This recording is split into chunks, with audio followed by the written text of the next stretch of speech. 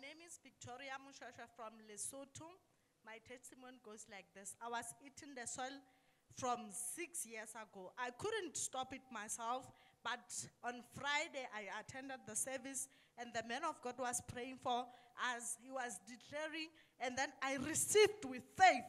And then after that, I went to my room to sleep. In the morning, Saturday, I tried to taste this because I eat this thing every morning before food. And then when I tasted this, it tasted like sand. Before it used to taste like chocolate. And then I slept. This morning, I tried again. I never tasted the chocolate anymore.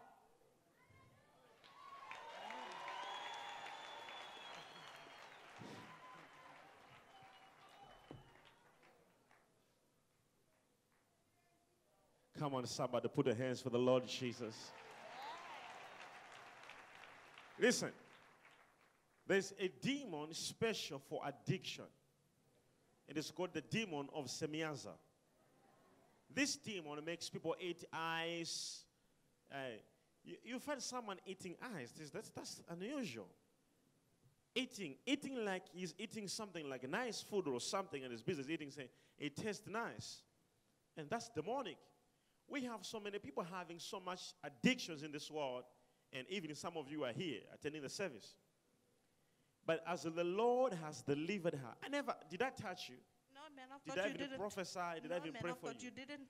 But just being in this place, believing the word. Yes, man. I don't care whether the prophet will prophesy or not. As long as it says receive in the name of Jesus. That's enough. And she believed. And where are you from? I'm from Lesotho. You're all the way from Lesotho? Yes, man of God. And you came and you got your deliverance? Yes, man of God. This is not the only thing that you are delivered from. Everything about you has been delivered in Jesus' name. I receive! So you are failing to eat it again? I couldn't, man of God. I couldn't. It tasted like sand. And it irritated my teeth. Can you try?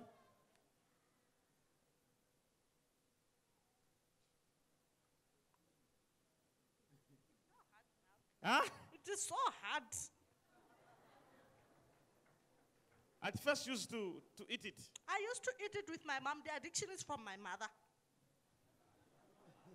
We used to see my So where mom. have you removed it? Yes, where have you removed from your mouth? Why have you removed it from your mouth? It's irritating now. It's irritating? Yes, man of God. If you have any addiction, wherever you are, I speak your deliverance in the name of Jesus. Whether it's smoking, whether it's alcohol, whether it's soil, whatever you've been eating or doing, you've been failing to stop, in Jesus' name, it is done. What is your word of encouragement to some people who are watching you and those who are in the church right here?